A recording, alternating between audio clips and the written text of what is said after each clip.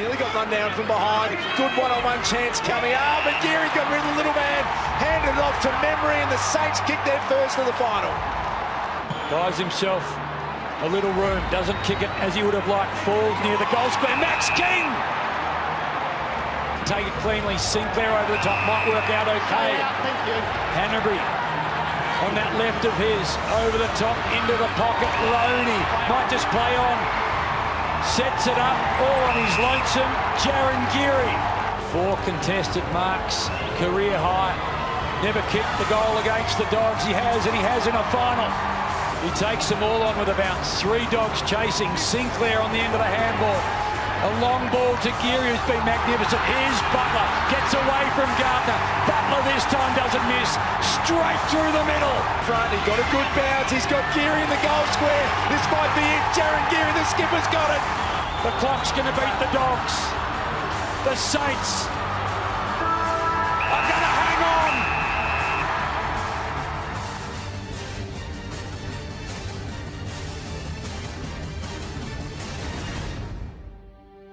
Well, it's a terrific one this week to be joining you on Unplugged. Obviously, at this stage, we're not exactly sure what our next podcast is going to look like. We're hoping that we're previewing another final. We hoped that last week and we got our wish, and we hope that again as we look towards next week's show. For the first time in a decade, we've tasted final success. It's come in the unusual way that 2020 has provided everything, with us watching it from home with the game in Brisbane against another Victorian side. But great to see a lot of Saints fans there, and the atmosphere, and I'm sure we were as pumped during that third quarter, and then after the heart palpitations in the last term when the siren sounded, more pumped than they would have been for a long, long time. It was a special day, and in a year that's been pretty bleak, the Saints have been certainly a beacon for most of us this year, and it's been great to see the progress. And we earn the right now to challenge the reigning premiers. It's been a week where not a lot has gone right for us off the field in terms of personnel, but we will send 22 out there to take on a Richmond side that would be smarting a little bit after last week, and maybe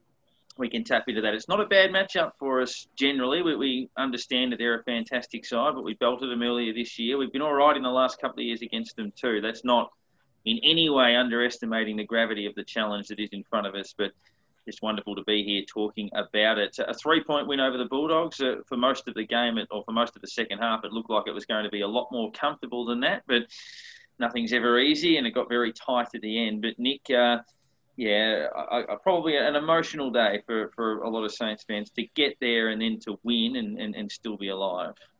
Yeah, very emotional. I think that last quarter, like you mentioned, kind of made it even more so. I think at 3-quarter time, we were all feeling pretty good about ourselves, and then 10 minutes into the last quarter, that lead starts to get cut into, and then all of a sudden it's under a goal, and we're going, shit, this can't happen. Surely this can't happen. Earlier in the year a couple of times, but surely it can't happen tonight. We're better than that now.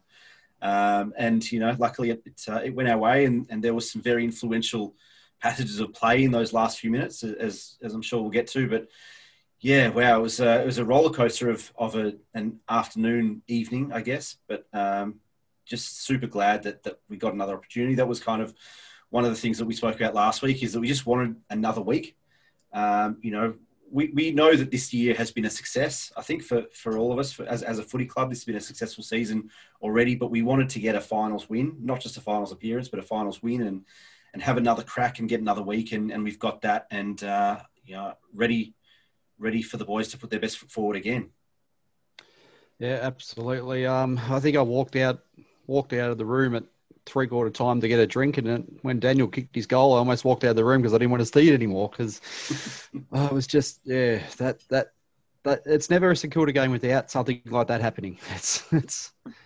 But to finally hold on to one of those games, that is one step, especially being a final against a team who have had recent final success. So yeah, it's finally good to hold on to a game where a team's come back at us, and yeah, it's just nice to be able to say, hey, we've won a final. It's happened only last week. Let's roll on this and keep it going. We're against a team who's been very good recently, but the chances are they've got to drop out sooner or later. You mentioned the holding on one of those games, with everything's going against us in the last quarter, and we've seen us drop a couple of games like that already this year. But the confidence that it must give them heading into a second finals game, into another week of finals footy, that they held on and managed to pull it out. And some of those guys, there was some Jack Steele in the last quarter, Dougal Howard, Nick Caulfield. It must give them so much confidence to believe that they really can do it again this week. Yeah, I think, and for me, when they got within, and there were still 2 minutes to play, and they're within a kick, you're thinking, well, we haven't been here before. We had some players that had, obviously, and they were influential, but the Bulldogs had been in those epic big finals a lot in recent years, and obviously none more so than 2016. But to see in the last couple of minutes, Tim Membry drops behind the ball and takes a contested mark. Rowan Marshall takes a contested mark on the wing. Nick Caulfield gets his head over the ball, draws a high tackle, wins a free kick by sort of body lining the ball. Obviously, Ryder's ruck work before he got injured, but Butler and Hanbury's attack on the footy in those closing stages. Just those sorts of composed things where everyone did what they had to do when it got tense. Now, obviously, we gave away a couple of ill-disciplined, iffy free kicks in the last few minutes. So we can sort of debate whether they were there or not. But the Mitch Wallace free kick, which he missed, and then Caleb Daniels' free kick as well against Wilkie was probably a little softer than the first one. But those sorts of ill-discipline, you're thinking, geez, we're coughing this up. We're making mistakes. We're living in our defence. We've sort of stifled our own run. But yeah, when it mattered most, we were composed in the last couple of minutes, and they'll take a lot from that, because obviously Richmond will test them if they're in the same position again. So yeah, that was so crucial, and obviously Jaron Geary obviously needs a mention for a lot of his actions throughout the course of the game as well. But yeah, pleasing. Caulfield 4 intercept marks in the last quarter. Dougal Howard played his best game probably of AFL football ever, I would say. He's had a fabulous year, but he was brilliant. Just all of that was so pleasing to see. The first-time finalists too, like Billings, Ross and Membry, experienced players, but first-time finalists that had good last quarters as well.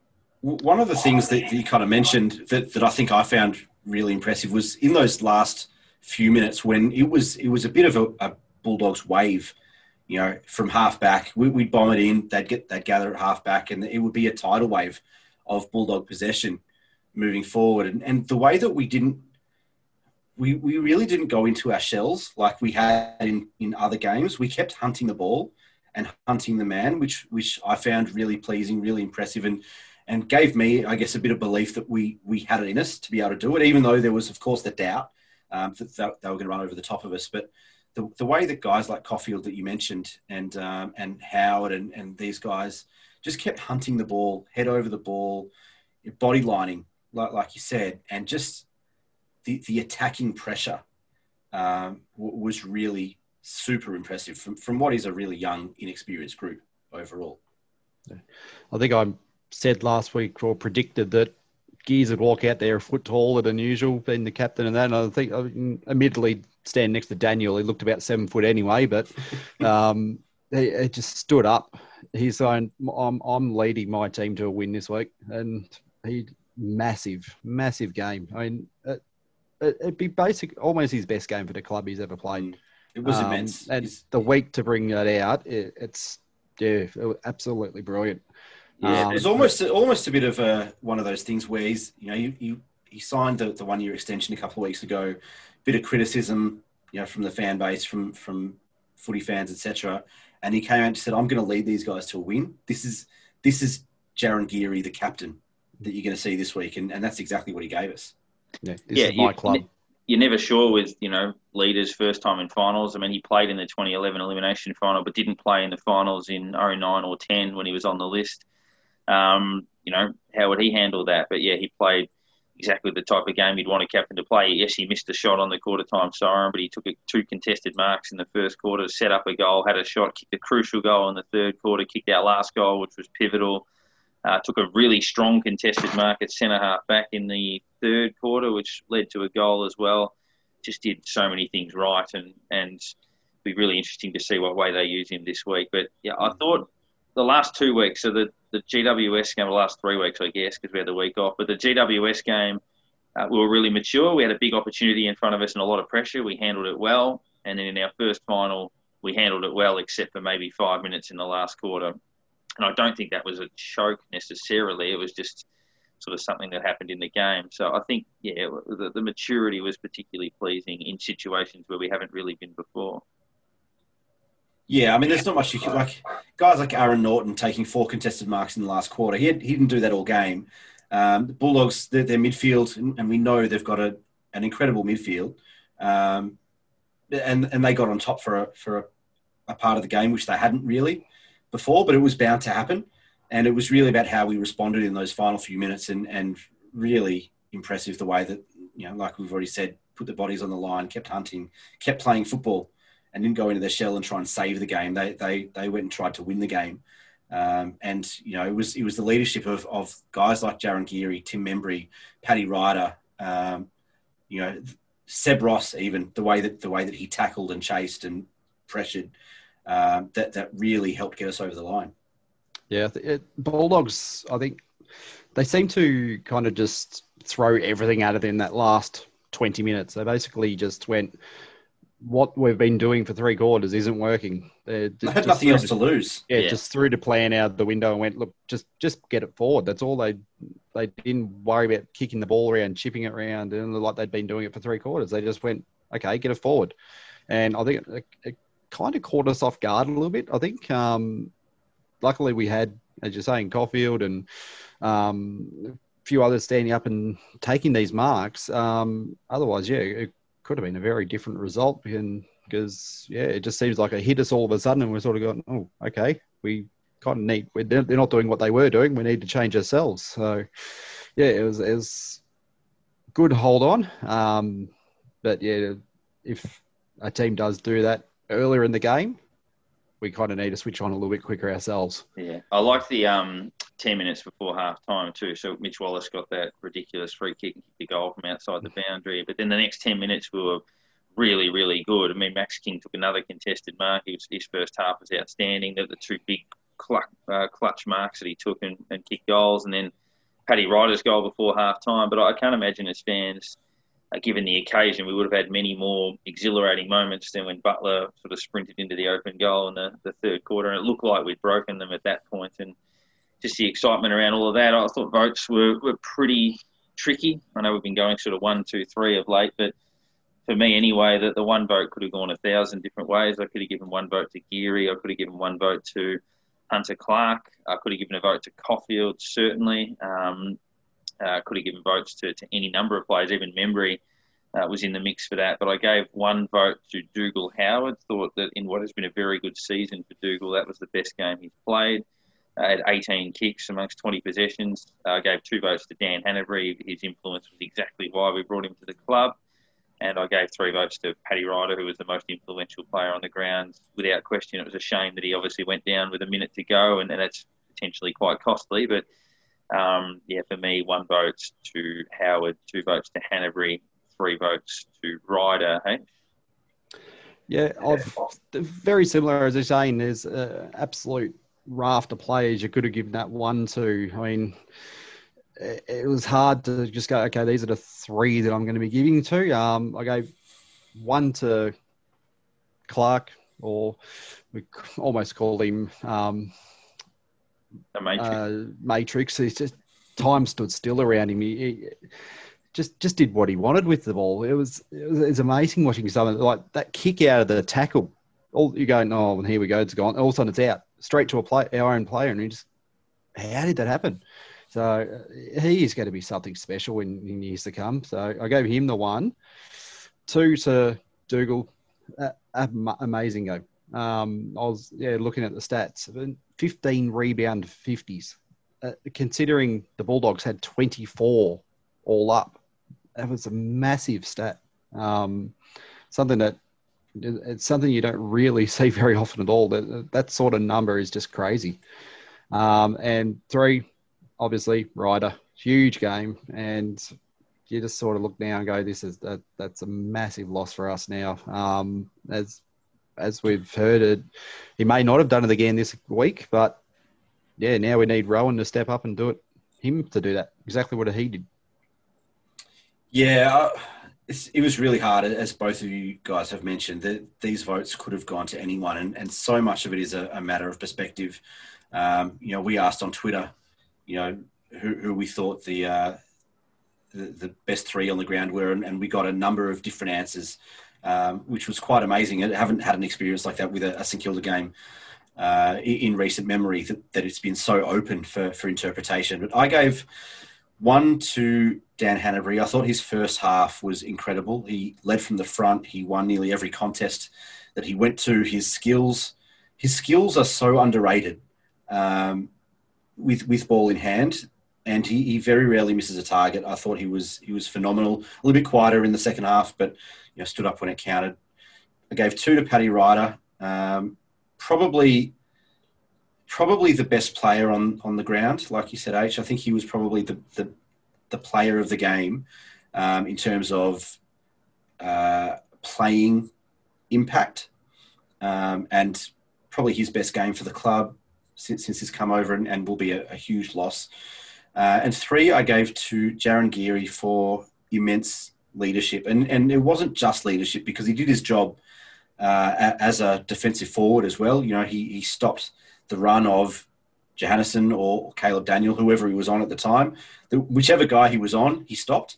And the Bulldogs played a bit of moving the magnets to try and get him out of the play at times, but also kicked some really important goals and provided a marking target. And really, we had some good forward play from Max King and Dan Butler and stuff as well. But Geary really held that structure together from a kind of a small to mid-sized forward perspective, and just really, really impressive game from Jaron Geary.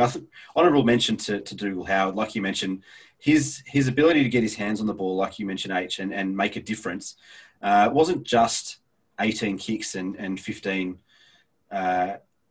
rebound 50s, but he had 604 metres gained, which from a fullback is remarkable. And what's even more remarkable is that he wasn't just bombing it forward to space or to a contest. He did it at 85% disposal efficiency, which is, it's unheard of for most players, let alone a fullback. And it's pretty rare to see in today's footy any player, midfield, wing, whatever, have 600 metres gained, let alone a key defensive pillar like that. So on the program now, as I say, those votes were very, very difficult, and we'll get to some of the listener responses and nominations a bit later on. But a former Carlton Premiership player has just coached St Kilda into a finals campaign and a finals victory. We, in the past, had a Carlton Premiership player coach St Kilda into a finals campaign and register a finals victory, and we'll catch up with him now. It's Ken Bomber Sheldon.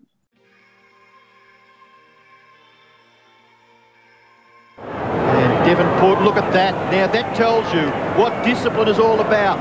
The man who's played in the premiership sides telling the youngster what self-discipline's all about. Newport attacks the goal. Low goes the ground.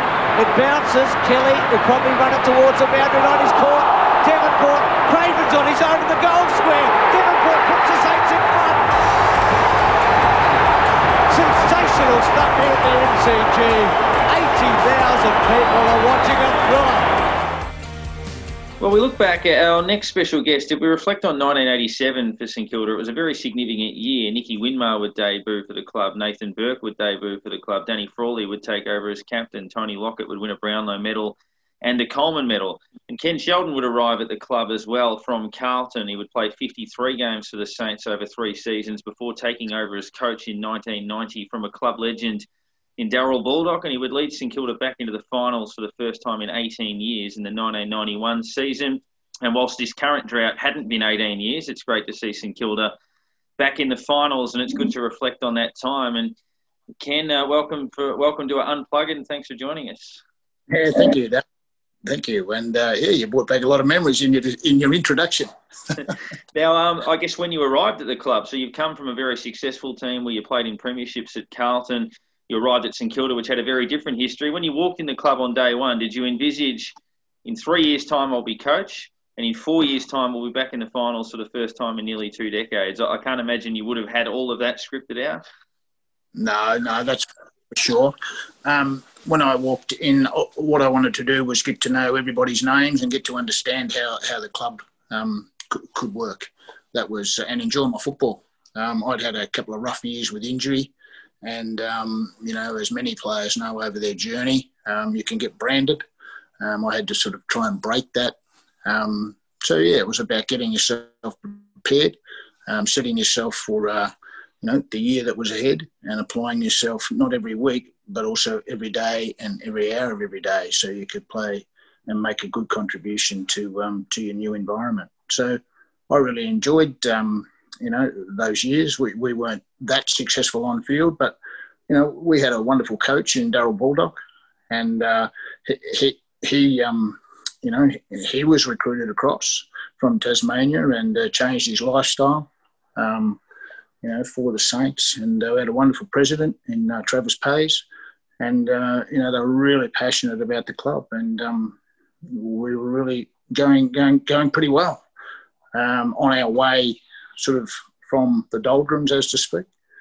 Not a lot of money, not a lot of facility, not a lot of depth in our playing list.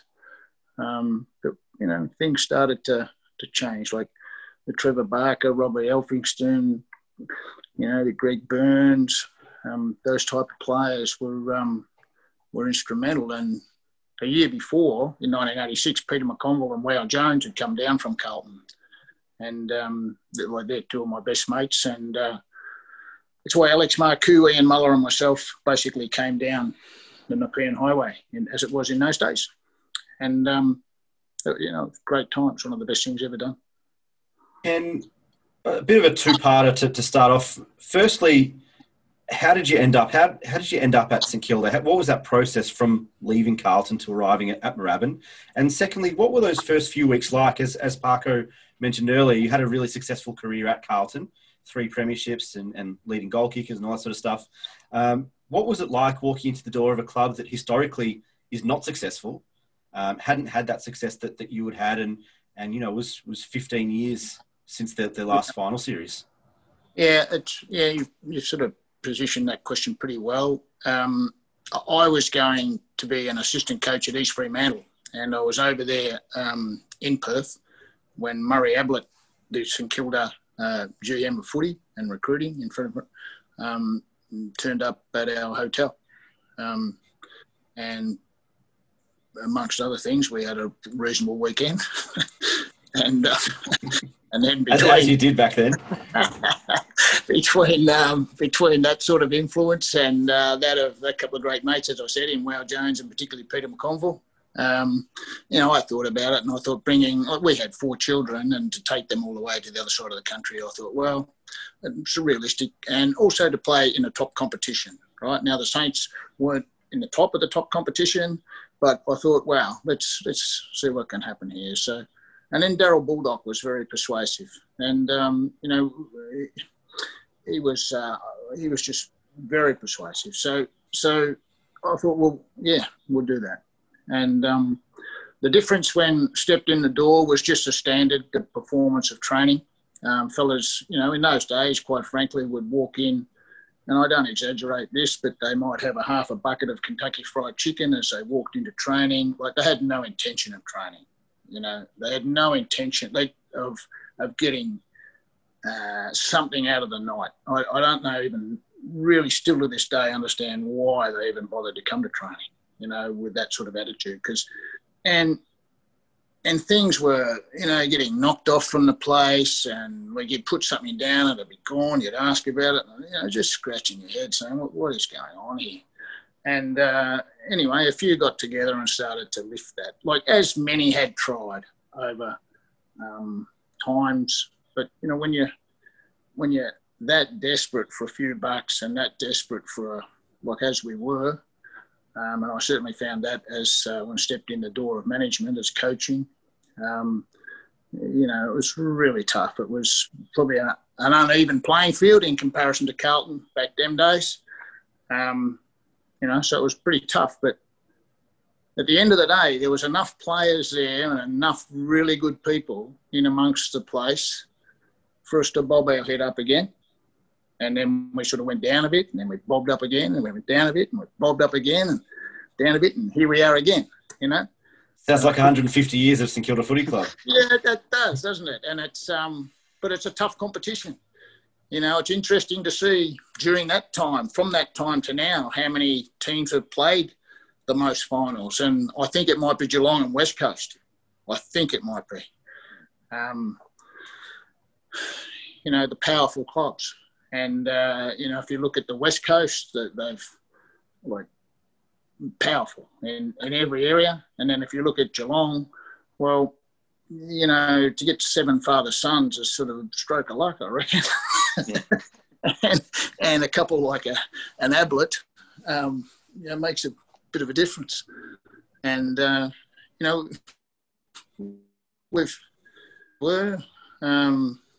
and that's what I found the difference. But what I really loved about the Saints, you know, apart from the nightclub and the and all the fun and the, you know, the animal enclosure and just the real passion and the humour of St Kilda supporters is just it's unique, and it's just gold. And the nervousness of a St Kilda supporter. You know, when you might have won 3 in a row, but they're not expecting to win the 4th one in those days. They're sort of saying, "Shit, it's coming." You know, we're gonna cop it. You know, and you might be walking by somebody in the footy, and they'd be nervous as kittens. But just to get through that and grow through that, you know, it's taken a lot of years. But I sort of sense where the Saints are getting there now.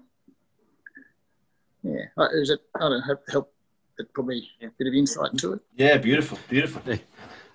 So as Nick's saying, when you've walked in the door there and over the 3 years that you've played there, did you find that you changed yourself a bit?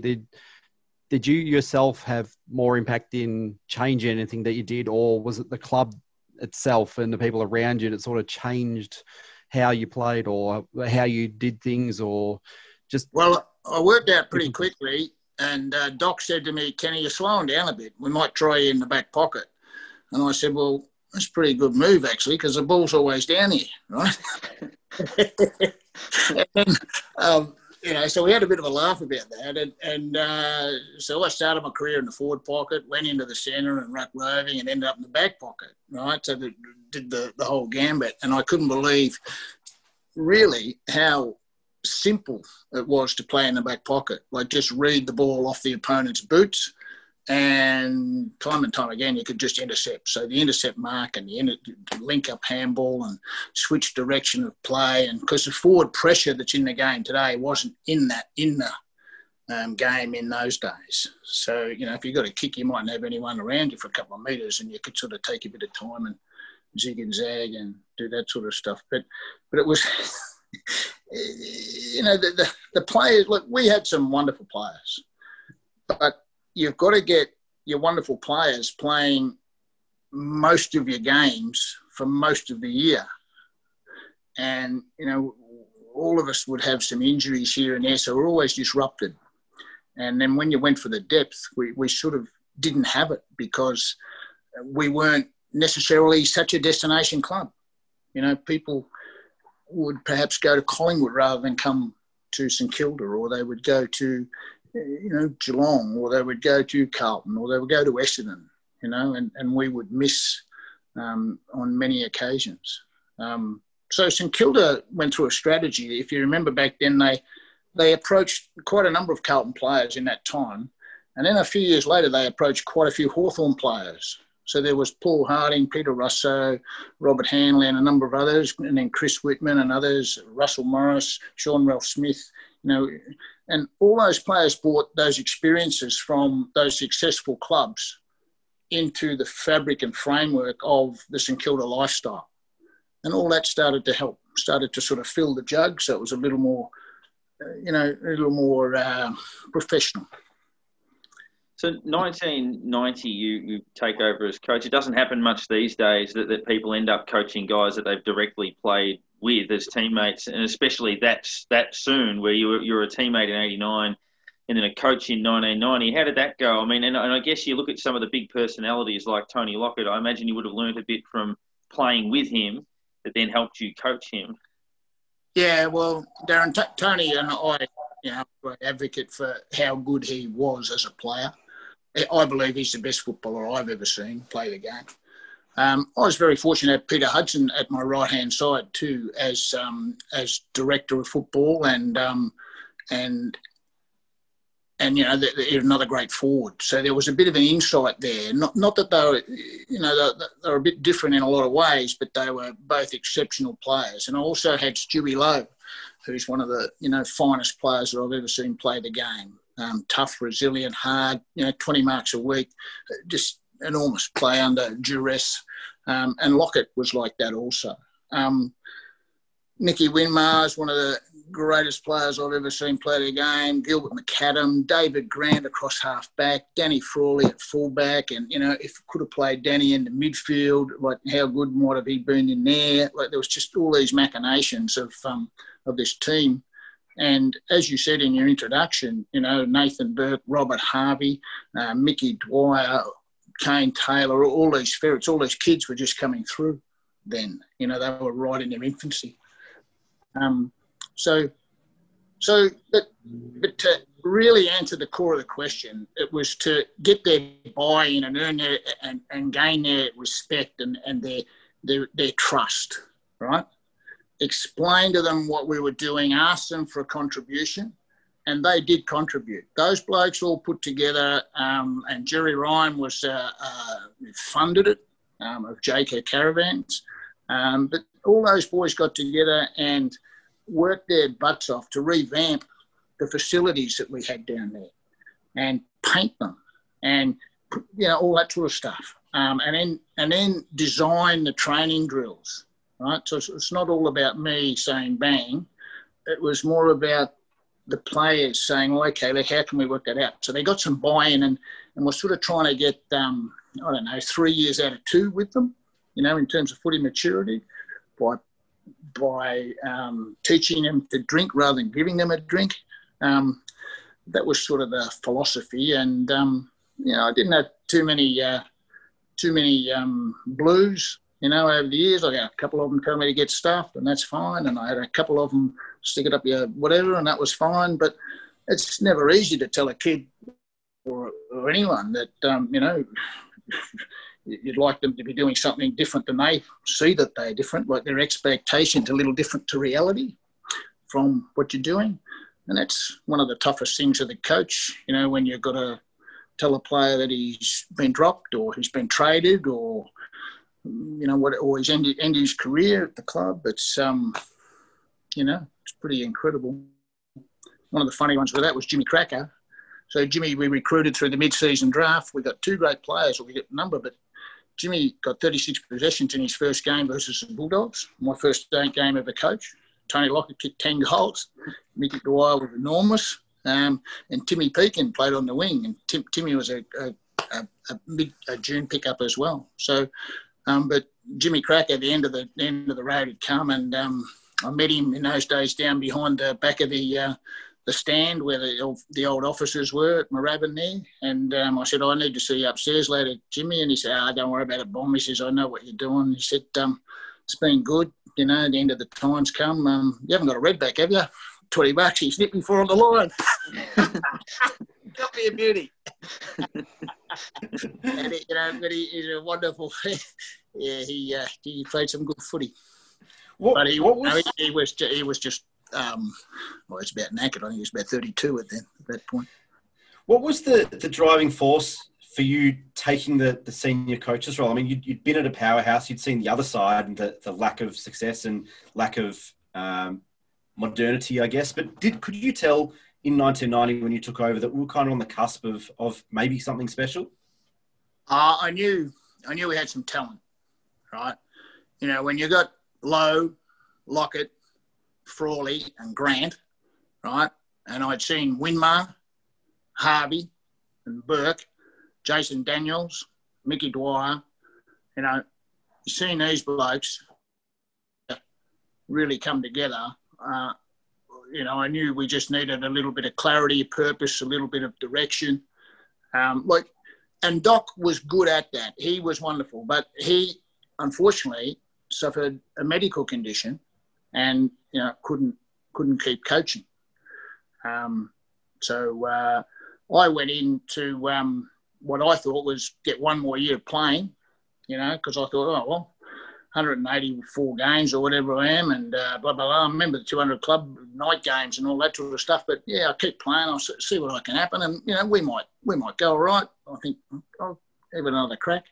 Anyway, Murray said, no, don't worry about that, mate. He said, go home and think about coming back with the proposal to coach the club.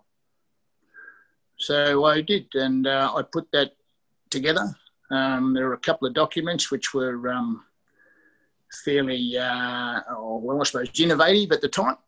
And I was able to sit down in front of the board of directors, led by the president, Travis Payes, the vice president, Jerry Ryan, Des Kelly, Brian Healy, and, some wonderful people.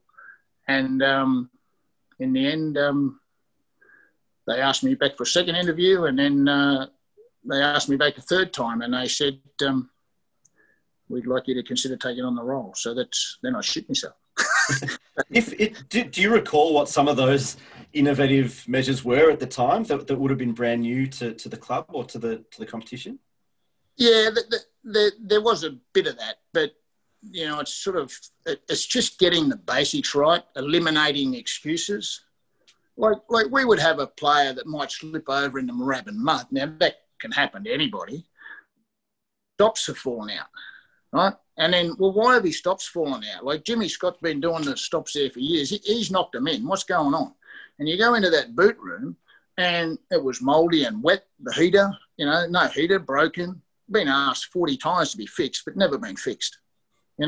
So the boots were just like the footies. You train with footies that were like balloons, and it's just stuff like that. Just getting that right. We had leg press. We had it in the dunnies on the old wing, which was locked up and closed because we couldn't pay the bill to keep the dunnies open. Like the plumber eventually said, no, enough's enough. And all of a sudden, all this gym equipment went in there in the padlock. And then, a couple of years later, I found out we're actually still paying a lease on that bit of gym equipment. So it's a pretty amazing stuff back them days. Little bits and pieces, and as sort of life goes on, the stories, they become a little bit more, I don't know, you sort of tell them with a little bit more probably, or not as realistic as perhaps they were, but all that stuff really hurt us. And so we went to Sandringham Football Club and offered them to put the lights up there.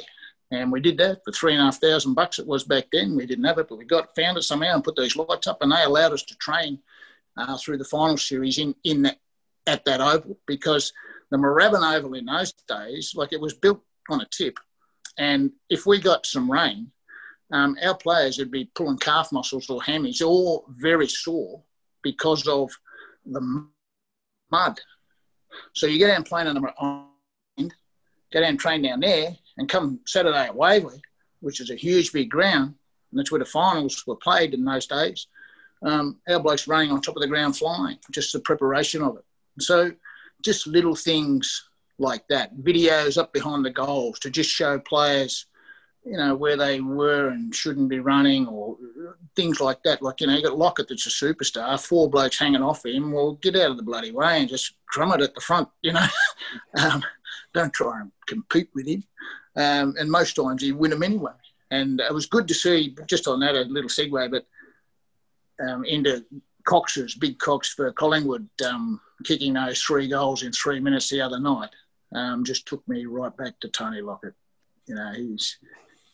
Just to see him do that, And I was reading through a couple of the records in preparation for tonight, like kicking 10 goals, 12 goals, 15 goals, 9 goals, 7 goals, 8 goals, just huge stuff, magnificent stuff. So you talked about how your transition to coaching was.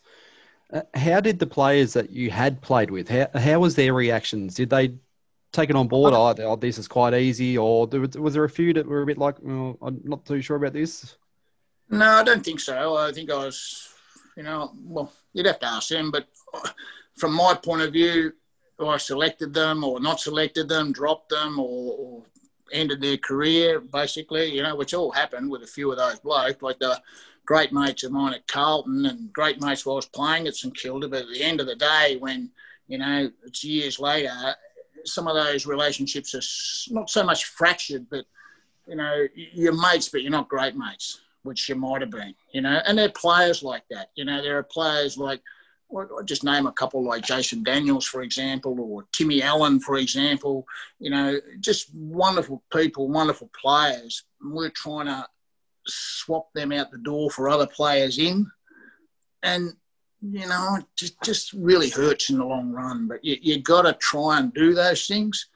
You know, you got to try, but you can't get them right all the way, mate. And that's the same with when you're, you know, settle up with, you know, players that you played with. It's, you know, not easy, but you get through it.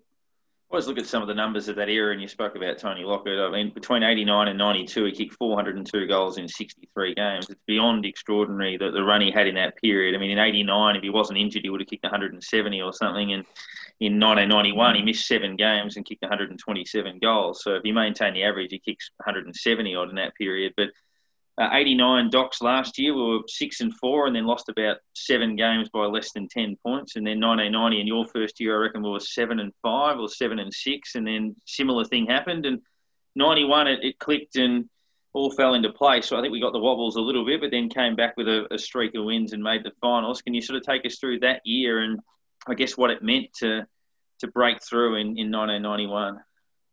Yeah, well, we always got the wobbles at some point in a season back in those days. And interesting, even in today's football, a lot of clubs still get a bit of the wobbles, you know, for 3, 4 weeks, 5 weeks where they can't quite snag a game.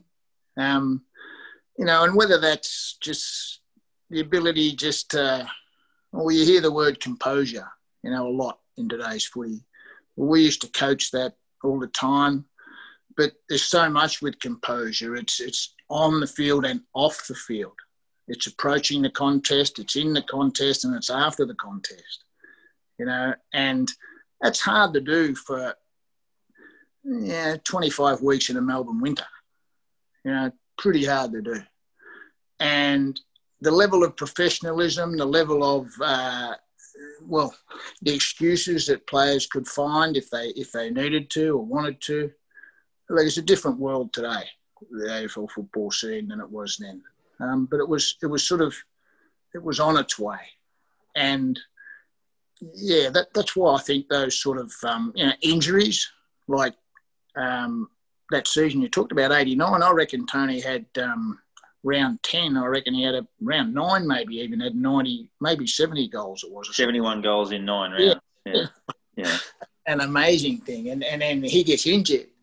And the teams used to play in a certain way. The opposition can try and stop him, but as I said, they couldn't.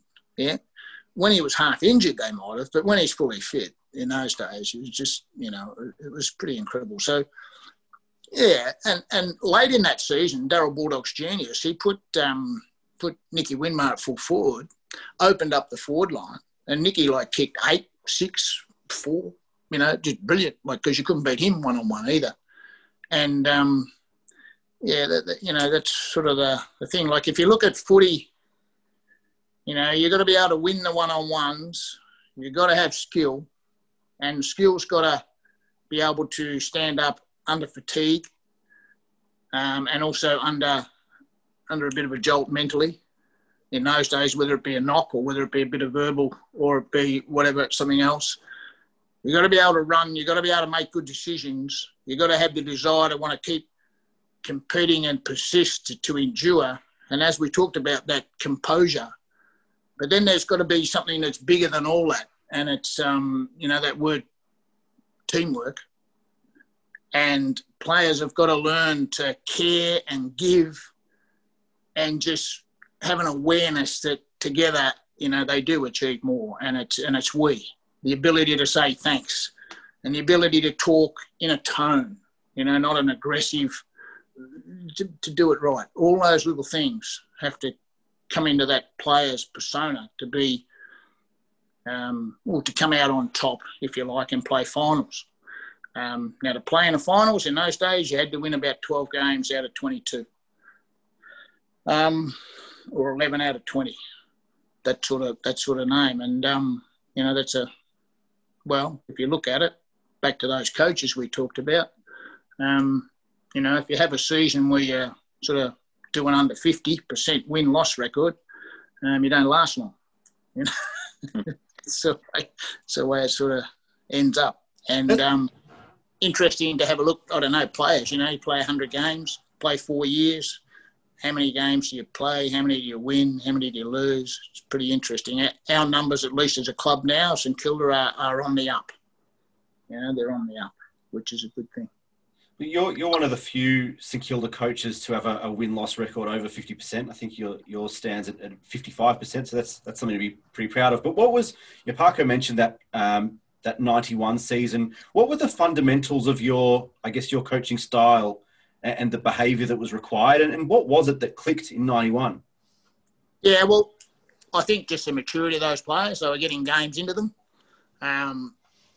Those things I talked about before, those probably 9 or 10 key elements of a successful player, a successful person in football on the footy field. If you're a coach and you hone on, let's just say Jason Daniels, perhaps kicking mightn't have been one of his strengths, or perhaps physical fitness, Tony Lockett, like an asthmatic and prone to be a little overweight, mightn't have been one of his real strengths. So you'd have a month or 2 or 3 where, or a player mightn't be that tuned into training and, continually late, or all the different things that happened in those days. You'd be very careful not to hone in on those things too often, where you piss the bloke off and a few of his mates and a few of his family and a few of his friends and a few members and a few supporters and and all of a sudden you've got a bit of a tidal wave going on. So you've got to be very careful to have an awareness of all that sort of stuff. And so to get across that, you kept throwing things back at the playing group and asking them the questions on how we should be training and having them take the training drills. Like have a Dean Rice take some handball drills, or a Mickey Dwyer take some tackling drills, or a Gilbert McAdam, take some marking drills, or whatever it might be. Nicky Winmar take some kicking drills. Like it went on and on and on. And so you just worked on their strengths. Now our strengths were to win that ball in the middle and get it down there quickly to a Lockett and a Low. Like it made sense, yeah? And as was talked about earlier, Tony, subject to injury, was essentially unstoppable, as was Dunstall at Hawthorn, as was Ablett at Geelong. We were lucky that we had Spud that could pretty much nail both of those blokes. No club had anyone that could knock off Tony. It was pretty, pretty good. But they also had really talented players in midfield. And so what would happen is, there's some big scores kicked in those days. Like you get 60, 70, 80,000 people at MCG and you'd see 35 goals kicked. It's pretty fantastic stuff, like really good footy. But when it broke down, a poor execution of a skill, a lack of effort just to run again from someone, or a poor effort to tackle, or a missed goal, which still happens today, even though they're kicking off carpet. The defence wasn't in the game as it is today. So the opposition would then get a break on you. But our operation, if you like, a modus of operation was to win the 50-50 ball, win the one-on-one, and get it quickly down in there to the Locketts and Lows. And if that wasn't on, have the strength of mind to keep trying to go through the middle. Because what would happen is the opposition would stick numbers back in the corridor, and our blokes, and just wash my hands, when they weren't tuned in mentally, would just get wider and wider and wider and go off the screen, and, they build defences to keep them in. Yeah? So you had to keep pulling them back in just to keep bashing the ball through there. Now, there was something else in footy those days. So if you were sitting back in the hole and you had a Low or a Lockett and their knees are that wide, like the great one with Rodney Maynard was, Rocket, I wouldn't stand there too long. Yeah, so it's just after half time at Moorabbin that was. So, there's Roddy Maynard for the Adelaide Crows just shitting himself for the first 15 minutes of the third quarter. And gets steamrolled, So you had to really just, and mental strength, just to keep working through that. You just had to keep growing as a group. So speaking of honing in on something and coaching advice and that sort of thing, Queen's birthday, 1992, you've decided to walk down to defence, hone in on one player in particular. Yeah. Then what did you say to him that made him resent it so much that he'd come out and kick the winning goal? Yeah, that's exactly. Thank you. Was that his only reply, or? That's good, yeah. That's the only way he could reply. Look, Craig was an extremely talented player. Craig Devonport we're talking about. Played 100 games with the club. Kicked 5 goals in a game. Kicked 5 goals in a quarter. There's very few players that had that talent. Extremely talented basketballer and a lovely young fella. But for those very reasons that I just talked about, some of our players had a tendency to try and grab the ball out here rather than pushing it through there. And it'd work, and when it worked, it looked good. But when it didn't work, it would go, for example, over to a Tony Francis, to a Scotty Russell, to a Mick McGuan, straight into, banging and Collingwood to go, like time and time again. So you just had to keep these blokes in the funnel, and they could either crumb it or pressure it somehow. Anyway, he did kick the winning goal, and unbelievably, he crumbed it off the boundary line. But I love that. And actually, there was 2 great reporters, of which one was Michael Sheehan, and they split us up as we walked into the rooms afterwards. So 2 old pro reporters, and they got an answer off Craig and an answer off me, which we hadn't had time to collaborate our answer. And frankly, I can't even remember what was said, but it was more like, hey, mate, we've trained at this all year. How about you get the front and square? And might have been said in a little different than that. But I was a bit stiff. There were 80,000 people all looking down the other end, and one bloody photographer that would see me jump out of the box and go down there. Just one on that, though. The great Peter Hudson said, "What are you doing?" I said, "I'm just going down there." He said, "Oh, I'm not sure I'd do that." One of the most iconic moments, but obviously 91 finals, we lose an absolute classic to Geelong. 1992, we beat Collingwood at Waverley and then lose to Footscray, so we're tracking up. 93, we had some great wins, beat Collingwood at Victoria Park, beat Carlton at Princess Park, beat Geelong by 15 goals at Waverley, beat North Melbourne twice, and they were on top of the ladder for most of the year, but obviously had some lapses and missed the finals. And we spoke to Nathan Burke a bit about it, and he said that the club had a habit of being impatient where something like that would happen and that they'd make a snap decision and sack a coach, for example, saying when really you've got to hold your nerve, and it's situations like that where that can happen. And we only went 10-10. It wasn't a disaster. Can you take us through your departure? Because it seems on most measurements to not exactly be fair based on the run of the team. Yeah, no, I think you summed it up pretty well. I think Nathan's given you a pretty good reflection of what happened. But then also from my point of view, I was 33 and probably a bit immature too, so sort of the meetings that went on about where the club and how we were going to go forward and what we were going to do, and, who they wanted to sell and who they wanted to know. It was all, I didn't necessarily agree with most of it or all of it.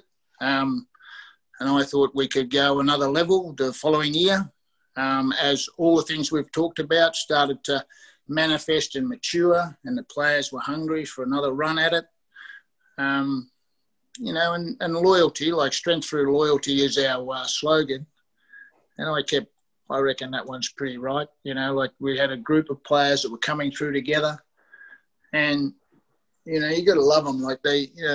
300 plus games, a number of them that are all just top line fellas and great families and just fantastic. And, we've been so close, but why have we only been so close? Probably that bit of impatience is one of the keys. And if you look at some great examples that are talked about every time a premiership coach and his team win one, and that coach could have been sacked 5 years ago, but the club held his nerve. Like Bomber Thompson's good, Hardwick is good, examples of that. And there are others. It didn't quite happen that way with me, and I went and coached elsewhere and did other things, and had a wonderful life, and it hasn't worried me. But we just sort of never connected when it probably really mattered at that time. In the middle of that season, we'd lost too many games in a row in the middle of that year, and that's where the outside noise that I talked about starts to get people. And get some jittery. And when you've got a couple that aren't in your corner, that's how easy it can happen. And the votes have only got to go 5-5 and the president's got you, and it's only got to go the other way a bit and you're out. 4-6, done. You mentioned, I don't know what votes were, by the way, but that's how simple it is to me. You mentioned that there were some disagreements with the board or with the president around the direction of the club. And was there anything in particular that was kind of a fundamental no from you that you completely disagreed with, or that was potentially the straw that broke the camel's back and the thing that made them go, hang on, we've got to move Ken on? Yeah, it probably was. Like they had some pretty good plans, which in the end, Tony Lockett went to Sydney. Like we had Collingwood offer $1 million cash for him 2 years before. Well, that cash would have been good, but what would have we done? We wouldn't have played in finals. We wouldn't have done it. You had to give people hope. We had to give people hope, and I wanted to obviously keep Lockett. They did the year, but then the year later off he went. So that was pretty instrumental from my point of view. But it's just the way things turn out. Sometimes it just happens that way. And for me, it was, up the track, see you later. But I sort of never offended by anybody or never offended anybody, I don't think. It was just the way that it unfolded. And, I still see most of those people most years somewhere at footy functions somewhere and always have a laugh and a smile and just keep rolling. So it's no real drama. But I think, really fortunate to have had a crack at coaching league footy. Really enjoyed it. But 4 years was the end of the road for me. Now, you saw Plugger both on the field and from the coach's box. Which would be one day that you'd go back to just to be able to watch again? Like, you got the win against Carlton in kicking the 10. You got the dozen against Sydney and Brisbane and Adelaide. Quite a few bags there. Is there one that really sticks out? You just love to sit there and watch that one once more? Yeah, probably that last quarter of the 92 last home and away game when Carlton played Melbourne. Now, I might have this wrong, but this is what I reckon happened. We were maybe half a goal either behind or in front at three-quarter time. We had to win to get in the finals. And the three-quarter time speech, the quick consult with Danny and Tony, was if we just open it up, because Stewie Lowe wasn't playing this day. He had a bleeding kidney. Was able to recover, thankfully, in time to play in the final the following week. We played Danny Frawley centre-half forward. And I said, Danny, we get everybody out of the forward line, and no matter if they've got 4 or 14 back in there, we're just going to bomb it on Tony's head. And Plugger, you can kick 4, can't you? And he said, I can kick 4. And that's exactly what happened. Kicked 4 goals, and we went into the finals. So it was pretty simple. And I've never seen that quarter of footy, but that's probably the answer. And I could be so far off it, but I think that's what happened. No, you're spot on. At three-quarter time, we were 2 points down. We kicked 4 in the last quarter. He kicked all of them. The highlights of that game are on YouTube. I don't know if the whole game is, but the highlights are up there. He kicks one from the boundary. I think we were kicking to the punt road end in the last quarter, if that serves me correctly. But, quite remarkable. But, yeah, I actually heard... And the ground in the day was, like the weather is this week. Like it was just muddy and wet. Yeah. And plus on top of that, we had the pressure of having to win to play in the finals. which was something that our players weren't used to. So to get over that was quite meritorious of them. And then the following week, we knocked off the Magpies by 8 points, which was one of the greatest days of my life enjoyed in footy. To see the jubilation on the players, their families, the staff, their families, and the St Kilda people was just out of this world. It was an incredible day. Yeah, my dad speaks often about that day. I think he took me there as a very, very young man. But we appreciate you joining us on the program. Your journey with the Saints was extremely memorable. Some remarkable games, some remarkable moments, and put the club into a position where we hadn't been for a generation or more. So you should be certainly very proud of that. And as we let you go, a question you might have been asked once or twice over the journey: when Wayne Harmes knocked you that ball in the grand final, was it out of bounds? Well, I'm not sure, Darren, but the answer that I always give to those questions, and 95% of them are from Collingwood supporters, so this is a rare one. It's not from a Collingwood supporter. It happens every day of my life until probably the last 2 or 3 years.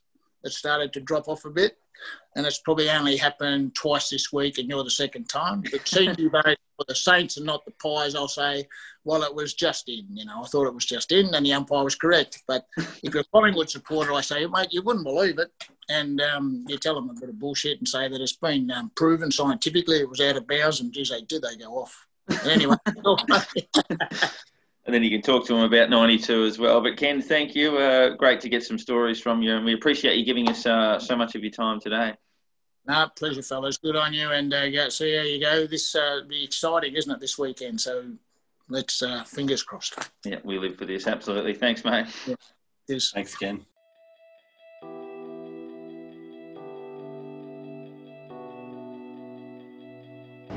Really proud. Probably took 5 to 10 years of my life in the last 2 minutes. Really proud of the efforts of everybody across the board. And to pick a best player and all that, it's bloody tough. There's a lot of contributors and a lot of people had their moments in the game. And that's what finals footy's about. Taking your opportunity when it comes. All right? Rest up. Let's go again,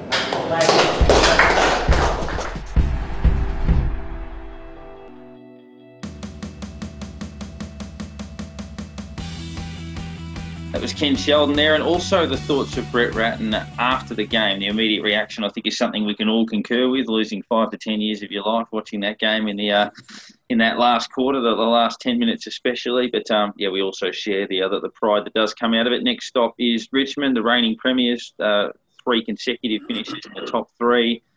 At least the prelim in the last 3 years, obviously, for the Tigers. So they are the benchmark of the last 3 years. But in saying that, coming off a loss to Brisbane, we belted them earlier in the year when they were a bit out of sorts. And when we belted them earlier in the year, Paddy Ryder did not play in that game. Rowan Marshall did. Josh Battle did. Jake Carlisle did a pretty good job in defence, and obviously we won't have him. And Ben Long was okay that day as well, and we won't have him after the tribunal stitch-up during the week. But times 3. But we look ahead to that game knowing that we've got to make some changes. Obviously, the news has been improving on Josh Battle as the week goes along, coming off that foot injury that kept him out of the elimination final. And then it comes down to other changes. So Nick Hind, you would think it'd be a good chance to play. And I would imagine, boys, based on height, for all the defensive options, they've probably got to pick a Dylan Robertson. We can't go in with 2 tall defenders. We need the 3. And Dylan Robertson hasn't played since round 1, which is way back pre-lockdown the first time in March, but I think he's got to get a crack at it, because I'd like Wilkie to play on Martin when he rests forward. He held Martin goalless for 62 minutes as a forward back in round 4.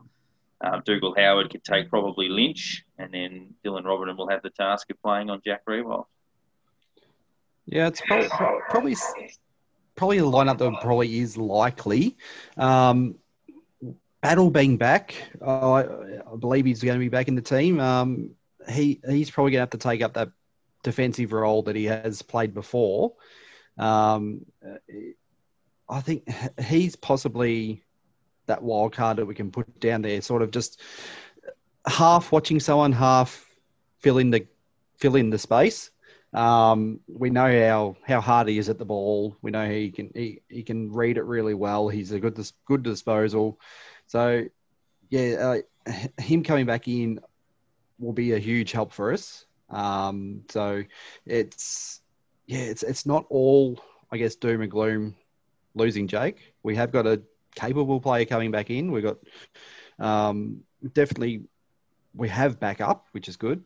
So it's not as bad as it is. Where other years we would have been like we've got absolutely no one left. We've got players who can come in and play roles now. Yeah, it's an interesting one. The Battle one's really interesting because had it just been Paddy Ryder injured, then Marshall moves from forward to full-time ruck. Battle goes forward, at centre-half forward, Max King the goal square.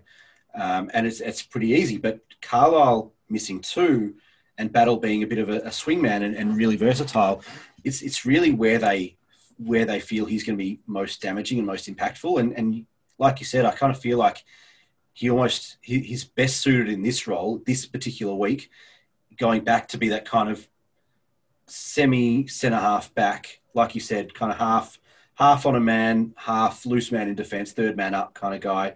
The way that he reads the play, his foot skills out of half-back, really good, really valuable, especially, when we're missing a guy like Ben Long, who's both hard at the ball, but also really skillful. And, the ability to hit targets, we need to replace that. It wouldn't surprise me to see someone, if we don't bring in Robertson to play, I guess, that key back role, then for Battle to go back and to bring in someone like a Webster to replace Long. I think he's got a bit of that tough nut at him, but also the ability to move the ball forward and kick long and break lines. And I feel like it's either him or Shane Savage that comes in for that role if we don't bring in a Robertson, I guess, because there is talk that those guys, and especially Webster, can potentially play on a mid-sized forward, not just a small forward, but a mid-sized forward. But it's going to be a really interesting week at the selection table. I think probably the most interesting week of outs and ins that we've had all year, just because of the nature of the outs and how important all of those guys are to our structure.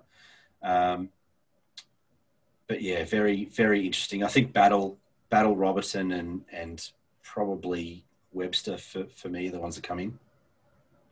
Probably need to go a little bit less predictable in the forward line, given the way that Richmond structure. I mean, they're more about structure rather than sheer brilliance on every line. They've got some superstars, but their system and structure stands up better than most just about ever have. So the reality is that it's clearly going to be a significant challenge for us, but that's why we've got to come up with something unpredictable, and we've got to start well. Just punch them in the nose early, get off to a good start, put some doubts into their head. As I said, we're not the worst matchup for them. I mean, we acknowledge that they're the best side in it, but in the last few years, they haven't really got hold of us that much. I think our record... We do match up pretty well. Yeah, it would be 50-50 against them in the last 3 or 4 years, I would suggest, or close to. And even in the losses, I think we're all over them at the G in 2018, and last year we were a goal down with 5 minutes to go or something, and at Docklands we were no good. So it's not an awful matchup, but obviously it's a final, and they've been there 1,000 times before, and they'll be smarting from last week, and a lot of key players had bad days like Rewalt and Martin. So I don't... And Lynch back. Yeah, that's right. I don't underestimate the statement. I did legitimately message my father at the day of recording this podcast and said, and I firmly believe this to be the case, that if St Kilda beats Richmond on Friday night, it's the greatest victory in the history of the football club. I can't imagine a victory under the circumstances. So 6-day break, they get a star back there at full strength. We lose 4 or 5 players. Our lack of experience compared to theirs, their record, it'd be the greatest win in the history of the club if we win on Friday night, I would think. 97 prelim might go close. Close, but we probably were going a fraction better than they were at that stage. And I know we didn't have Spider, but we had finished on top, I guess. But similar, I would say, in terms of the significance of it. But yeah, if we could, I reckon it's our best ever win if we win this.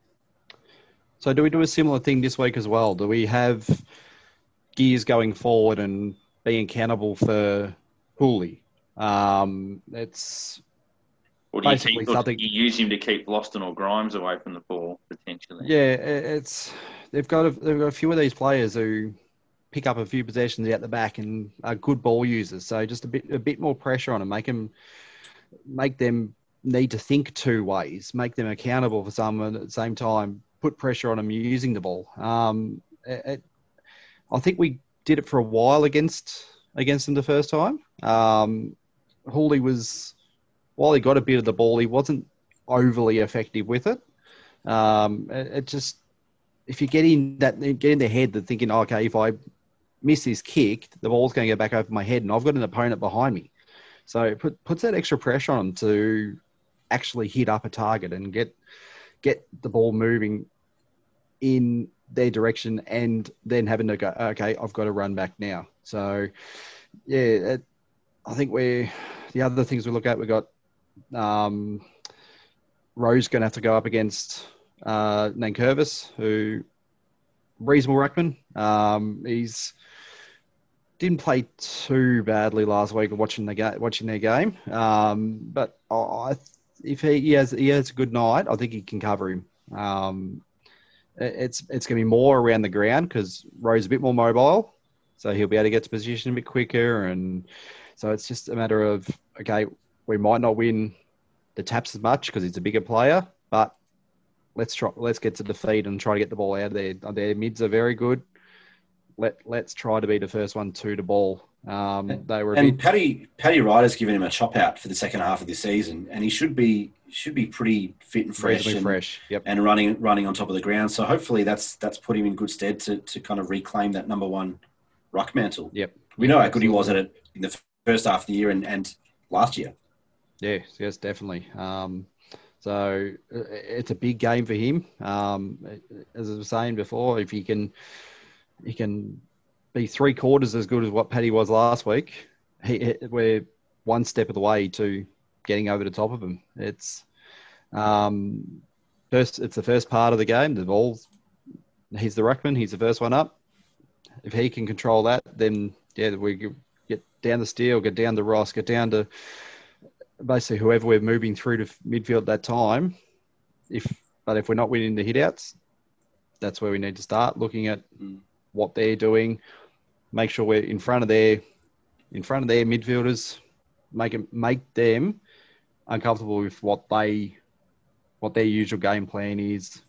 So it's basically, as Paco says, hit him on the nose early. Make them try to think, okay, that's not working. What can we do next? And then try to run over the top of them. And I was going to say, give you 16 shots at goal, kick 11 goals for 5 or 12 goals. Yeah. Take your chances.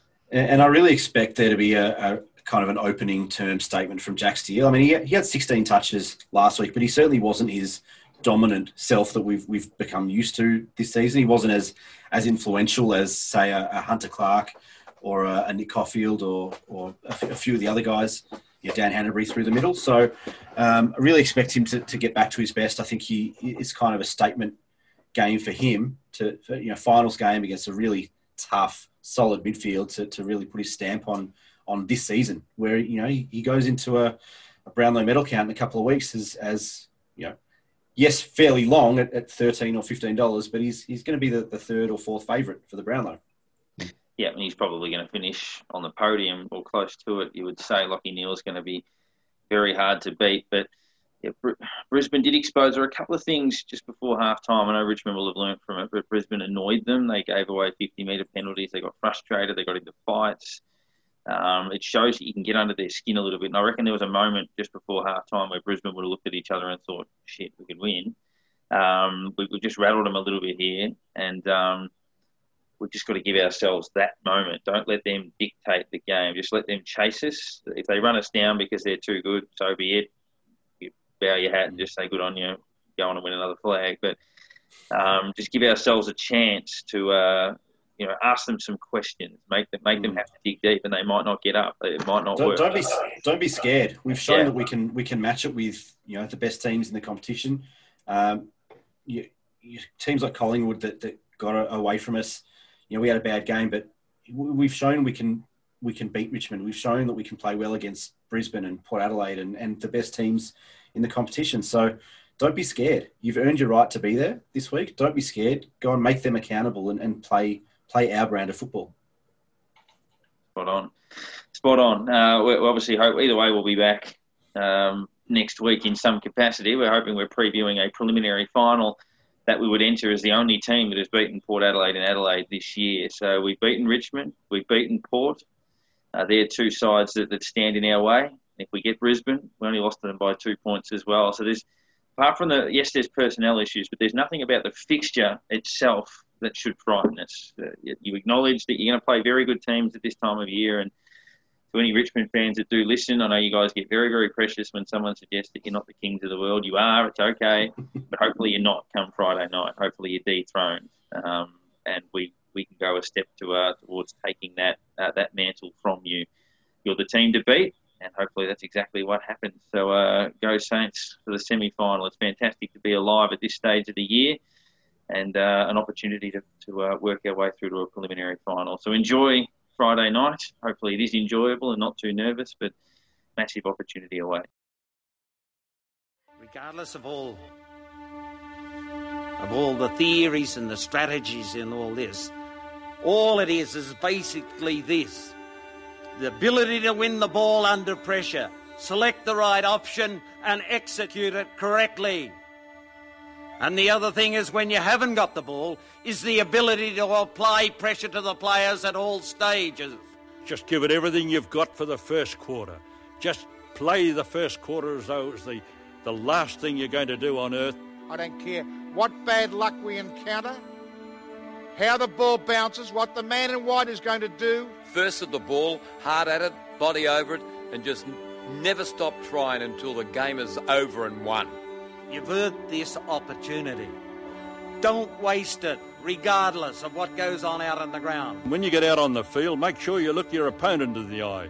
Walk up before the match starts and look right at him. Simple, basic stuff. We run with the ball, we hand pass long, we run through the lines, and we kick it strong and long and direct.